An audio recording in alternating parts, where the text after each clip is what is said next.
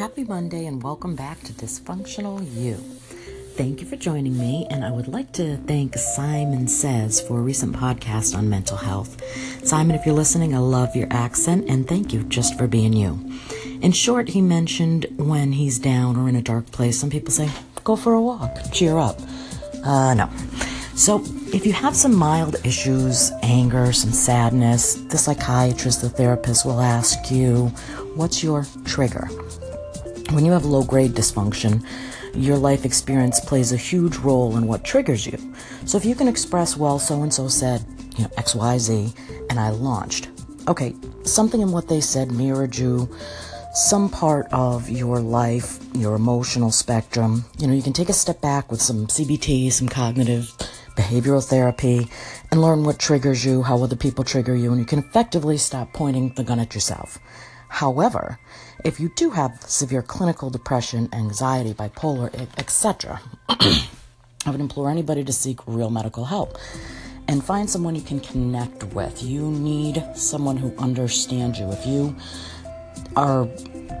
find someone and you don't align and you don't connect with this person and they don't really seem to understand what you're going through, move on. You need someone that gets it for you. That being said, trigger versus misfire. A misfire is when you pull the trigger, but the primer or the powder causes a malfunction. There can be major damage with a big hunk of metal exploding in your hand. Welcome to clinical, medically necessary, and treatable dysfunction. If you can muddle through and recognize what triggers you, more than likely, it's not clinical.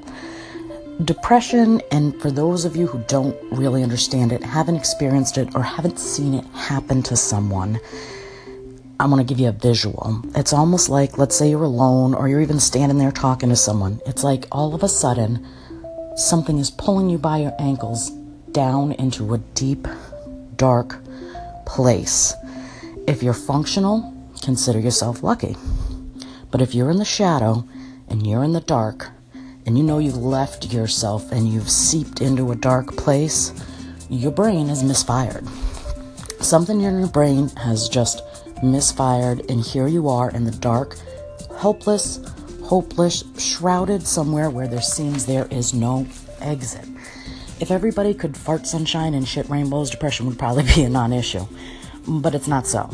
I would ask people to call to arms your compassion. If you know someone is struggling with a clinical mental issue, be kind. Be compassionate, even if you can't wrap your head around it.